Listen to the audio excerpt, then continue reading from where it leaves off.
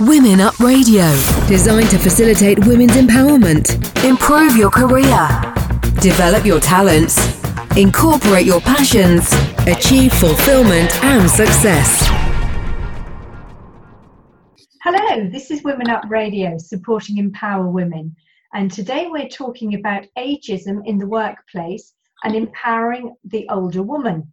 I'm joined in the studio by my guest, Karen Sands, leading gerofuturist and thought leader on the longevity economy and ageless aging. So welcome to the program, Karen.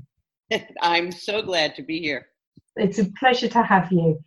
So first of all, can you explain to us what is a gerofuturist? Because I'm sure most people won't know. And what inspired you to become one? Great question, and one I'm asked quite often, actually. So I became a futurist sort of by default. In my late 20s, early 30s, I moved into financial services from having run and led and started many, many women's centers in the United States and the East Coast. And so here I was, this entrepreneur and this feminist entering financial services, and I knew nothing about pensions, having been an educator prior to. Yeah. And so I had to dive deep into learning, what does it mean? What does retirement mean? What does the future look like for aging? What does what does retirement and aging have to do with women? So I dove very deep, and the company, fortunately for me, invested in me becoming a futurist. And a futurist is not someone that looks at a crystal ball or reads tea leaves, although that's fun to do. It has nothing to do with what I do. Yeah. It's really looking at trends and what the alternative possible scenarios might be so that we can make knowledgeable, informed actions and decisions, whether we're in corporate leadership or in our personal lives or as entrepreneurs, doesn't really matter. And so it's a big picture scope based on real science and real knowledge. I call it foresight and insight. I use my own insight, obviously, because that's where I come from, along with the foresight. So that's the futurist part. So in my work in financial services as a change agent and mucky muck back then, what I found was that I was getting dragged into, if you would, by hook or crook, by many personal things that happened to me, but also because of this corporate career, into the aging space. And where I landed and found my passion was women, aging, and the future. Yeah. So it wasn't until a few years ago, actually, that I felt very bifurcated. Was I a futurist? Was I a coach? Was I a feminist? Was I a gerontologist? What am I? Yeah. And so I came up with, well, what I am is unique. So I created a new field, if you would, or a subfield called gerofuturing. Oh, wonderful. Okay. Yes. Okay. That makes it much clearer. Thank you. Good. Okay. I'm asked all the time. It's wonderful. Yeah. That's why it's a great term, because people say, oh, what's that? Yeah. If you said I was about aging, it would go nowhere, you know? Yes. Yeah, exactly. So, and I know many of us in the West, particularly me, are concerned because there seems to be very little respect or value for us as we age, comparing it to the East. Because in the East, like places like Japan and things like that, they seem to really value their elders and value the experience and honor them. So why do you think we don't have this in the West? Where has it gone? Because it must have been there originally, but it seems to have disappeared. Well, I think at least I can speak for the U.S. for the moment. And clearly it was there with our Native Americans. I mean, elders have always been regarded with great honor. But in our own society here in the U.S., and very similarly in the U.K., because I lived there for a number of years, so I remember that crossover,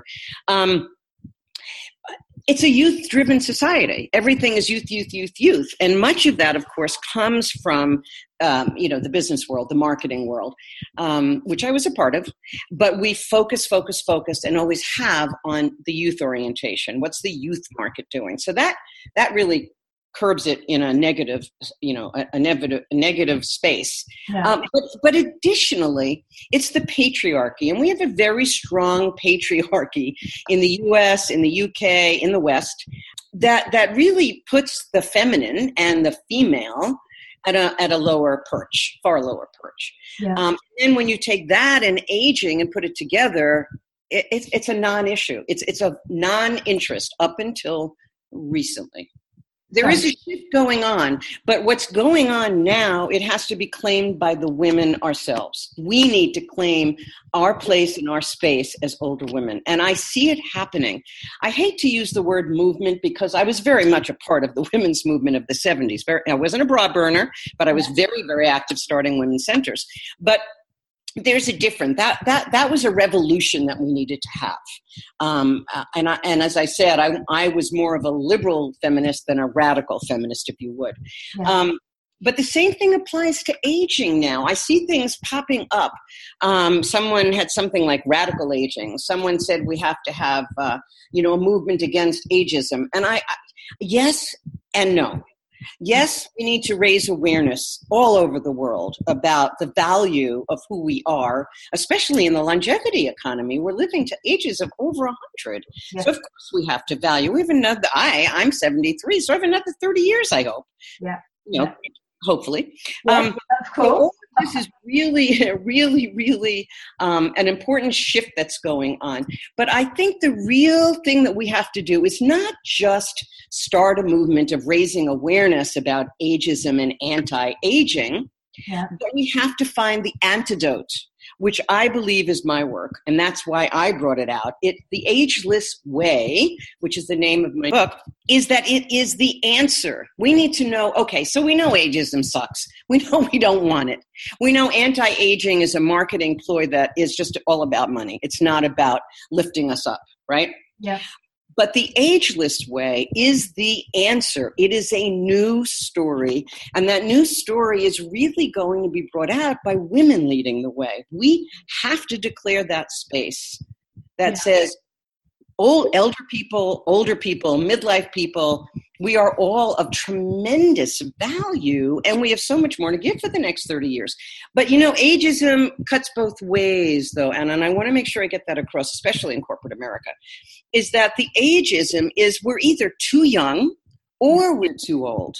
Yeah. It's not just about the older people. So the beauty of bringing together these potentially 5 generations in the workplace at one time is if we can get over the journalistic nonsense about the gap that divides us, because there is no gap. That's made up.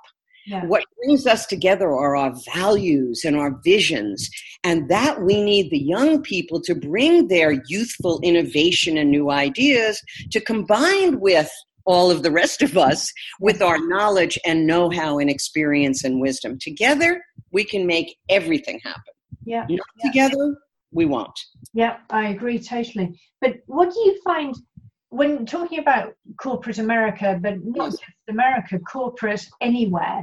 Because a lot of countries, there's a real ageism policy where, you hit 45 and you're definitely on the slippery slope. You hit 50, forget it. So what can we do? I mean, particularly as women, because it's like we've got the double whammy. We're a woman and we're older. So in the workplace, what can we do to combat the challenges of being pushed to one side at work as we age? Because it's happening everywhere. Yeah, I think that's a double-edged sword question, really, because yes, we have to be prepared for this. And yes, women, we unfortunately, we are conflating sexism and ageism together in the workplace. There is no doubt about it. And this is true whether you're small or large, a company. It does not matter. But where it comes to is that we as women first have to own, and I feel very strongly about this, or maybe concurrently, we have to own our own inner ageist. Yes. It is a powerful inner dynamic, because you can try to, plaster a sign over ageism and cover it up, right? Yeah. But if you haven't dealt with what's going inside in your own inner ageist and inner patriarch, which is clearly putting up obstacles, then it won't matter what else changes. We have to change first and alongside. As far as in the corporation, I'll tell you about a story. I'm working with a current client, and this happens all the time. I'm hearing more and more about it. She is now 58, I actually started working with her when she was either late 20s or early 30s, on and off over the years, as she moved to different corporations and different levels and different salary levels and opportunities, et cetera, et cetera. And she came back again recently. Yeah. Because she's in a major U.S. corporation. Yeah. And the signs were obvious. She was being told things like, oh, I'm so tired. This is her manager. I'm so tired. The guy's 40 years old, right? Getting old. And he'd start dropping all of these little lines in meetings, in emails, all inferring that she, who was the oldest on the team, was clearly too old. Okay. So one of the first things I had her start doing was, in a very personal, one-to-one situation, pointing these things out. Yeah. There was total amazement, number one, that she realized what he was doing, obviously, between you and I and the group and whoever's listening to us. But it was also for him to see that he was clearly doing this over and over and over again. Yes. This was the red light for me, or the caution light even before the red light, that she was being moved out. Yeah. So what we started to do was move her out on her own and start building the strategy for re-careering her and finding new opportunities. So there are times when women have to own that and say, okay, I got to move out of here. It's not going to happen. But if you're in a leadership position, you have the opportunity as a woman to call it as you see it. And to bring in the research and people like me who can speak to this, to the incredible value of older people, but especially women. Yes. You had talked about being old, the 45, whatever. It used to be we were over the hill at 30. Yeah. But right now, 60%, or I have it written down somewhere, I may not have it exactly right in my memory, but it's a very high percentage, very, very high percentage of senior executives and CEOs who are all above 50. Yes. Yeah. So that's where it has to start. It has to start with an honest conversation. And if you're a woman on the board or a woman in top leadership, you're the one that has to start making the inroads. But it also has to be each and every one of us. We have to cancel it out in ourselves. We have to cancel it out in our languaging and in our view of who we are. The opportunity for women as leaders has never been better. Dalai Lama and I agree. This is the women's time. And I am so excited about the potential for women as leaders and as entrepreneurs. And that brings me to the next piece. If you end up being in a larger corporation, let's say, and you say, I just can't change it. It's just, what do I want to say? Pounding at me constantly, even when it's subtle, then you may want to be considering re-careering and going the entrepreneurial route. I mean, the entrepreneurial route for women is phenomenal, especially older women. Yeah, I know, it's wonderful. I think it's the best opportunity to flourish, to grow, to have fun. But I love anything to do with entrepreneur. I think it gives you so much scope. But Exactly. The other thing is too, I mean, you can also decide to start having meetups at work where you talk about these issues. Back in the, 70s and 80s, we had the diversity workshops. And that was about, respecting women and women in the workplace. Now it's another story. Now it's how do we bring the age groups together? How do we value older people and especially women? And it has to start now. You are listening to Anna Letitia Cook at Women Up Radio. Do you think the way we're regarded at work as older people, women and men, but I mean particularly women, do you think it's different depending on sector and level of responsibility in the company, or is it general, just age? And also, does it differ between the public sector and private sector? I want to say that it's so rampant and it's so embedded that I would say it's all sectors and all levels. I think the difference is when you've gotten to an upper level as an executive woman, right? You have more clout. You can point to a bottom line you've impacted. So when you bring up these topics, you're heard more than someone, let's say, that's downline. Yeah. But it's rampant all over, and men are beginning to face it. Women will always face it Much more so. Much, much more so. But you see, we're in something that I want to make sure everyone hears me say. We're in a new economic reality. Yeah. And it's called the longevity economy.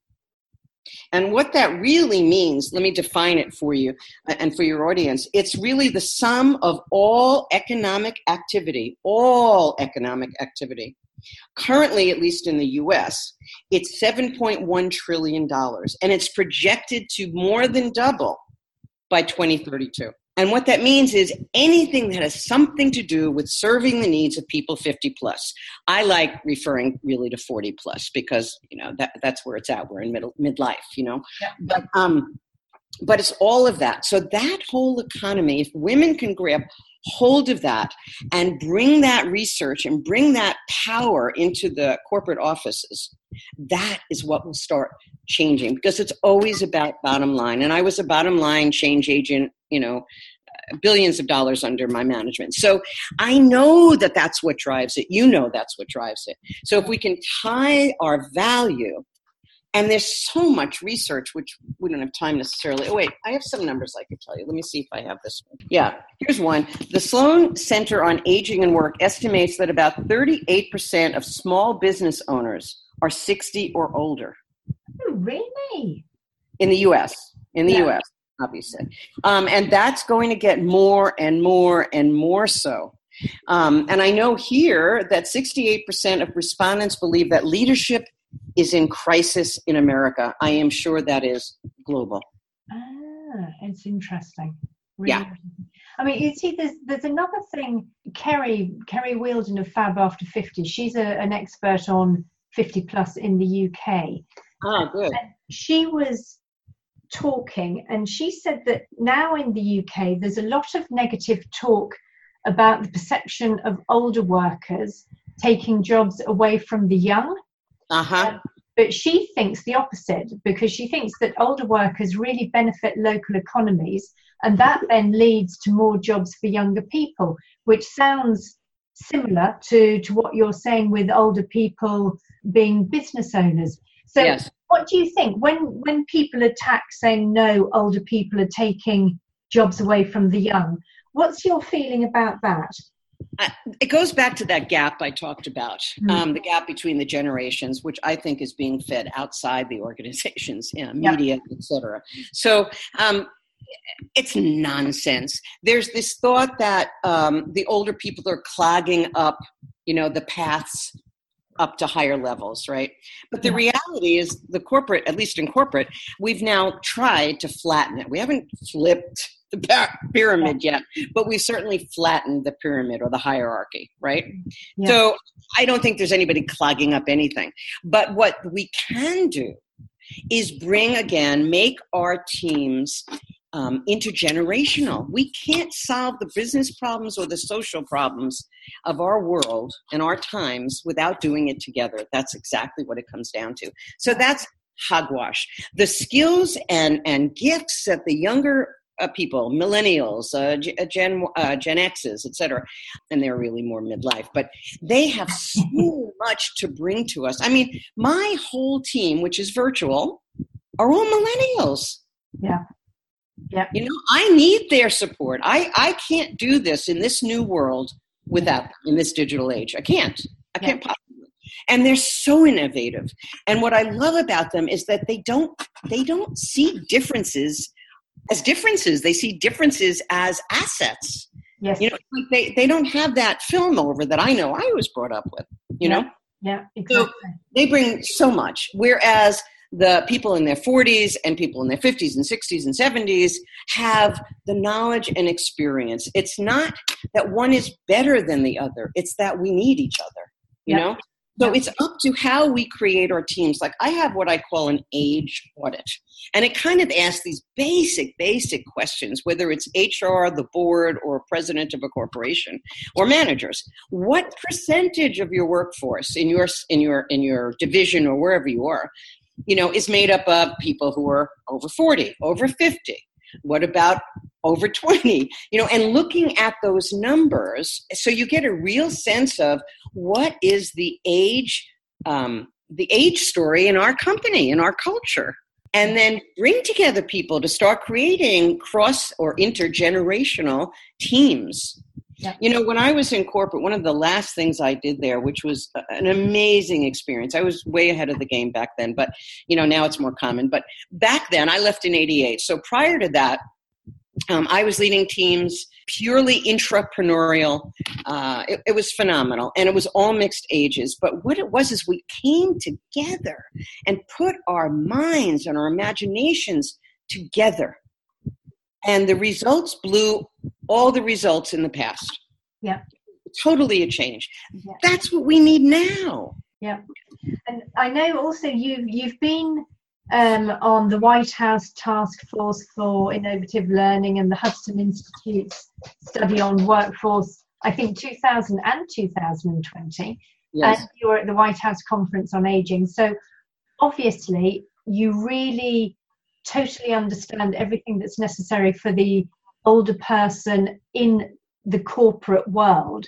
Mm-hmm. So what do you think they can do? Because we have to admit they're still very ageist. They haven't quite clicked on the idea that the older worker is so valuable and so helpful. What do you think they should do realistically to support and improve the opportunities for an aging workforce? Because the older we get, the healthier we are. Each generation lives longer, and with the changes in retirement ages and pensions, etc., I know some countries now retirement is being pushed back to the age of 70 or something like that. So we, you know, and a retirement age is ridiculous. It's outmoded. We don't need a retirement age. We need a refirement age, but we don't need a retirement. That is clear. So let me go back to thinking about what you really do. What is practical that can be done. Yeah. I think one thing, it's really about education. I think we have to educate our senior executives, because let's face it, they're the ones making the decisions. You know, the fish, the fish stinks from the head. So we have to go up to the head, right? I love that. Yeah, me too. That's where it all starts. I would like to get in with C-suite executives and boards and educate them. Because for one thing, they're all over that age. They're over 40. They're over 30. Yeah. So they need to be educated, not number one, in their own ageism, in terms of their own future, because they're facing retirement coming down the road, right? Yes. So they're facing theirs. One of the biggest worries is, how do we find and keep top talent? Well, if you don't have an attitude about ageism, you'll get a lot more top talent. So that's all part of the education. When we can get them educated, it will, if you would, trickle down to the rest of the organization. That's one of the main things to do. And I think much like in the 70s diversity movement, we need to do that again, but now about the value of the older worker. And I want to keep emphasizing this, the intergenerational teams. It is so critical. Yes. That's what's going to cover up that gap. That's what's going to erase the gap, is by working together on things we all believe in. But for the individual who's facing ageism and anti-aging in the workplace, you have to decide, are you in the right place for you? You know, I am a master coach and a career coach for many decades. So this is a concern for me. You know, you need to know when to get off the horse or when to ride the horse. Yeah. So if this horse is ageist and there's no way you're breaking through, find another horse. Yeah, perfect. Any other last tips that you'd like to give us to take away? Yes, I think we all have to realize that we are marketable, whatever our age is, that we have value to add. But first we have to own it ourselves, because I believe that we are the authors of the news story around aging, each of us, and together. And this is our time to rock our age, not to hide out. Yes. Yeah, perfect. Okay. Thank you so much, Karen. It's been an absolute pleasure having you on the show. Oh, thank you. I wanted to add just one more thing. Yep. If people want to come together and talk more about this or connect more about this, I do have 3 Facebook groups. I have one is called The Greatness Challenge, and that's around my latest book that came out in June, also a #1 bestseller on Amazon. And the other 2 are new, and they're all about aging and aging in the workforce and aging in our lives and what does it mean to be ageless. One is called The Ageless Way, Explorers Coalition. And that's for anyone that just wants to explore this topic and dig in and have a community around this topic. And the other one is on LinkedIn, and it's purely for professionals in the aging field or those who want to enter it. You kind of cross over, so I would see you in that too. And that's called the Ageist Way Trailblazers Alliance, because I know the conversation has to start, and we have to have a place to start it together. We'd like to thank our guest Karen Sands, leading gerofuturist and thought leader on the longevity economy and ageless aging, for sharing her expertise on ageism in the workplace and empowering the older woman. I'm Anna Letitia Cook. You've been listening to us at Women Up Radio. A big thank you to all of you, the listeners. I really hope you enjoyed hearing Karen. Please send in any questions or feedback to us. And you can find our social media and contact details through our website, which is womenupradio.com. Women Up Radio, designed to facilitate women's empowerment, improve your career, develop your talents, incorporate your passions, achieve fulfillment and success.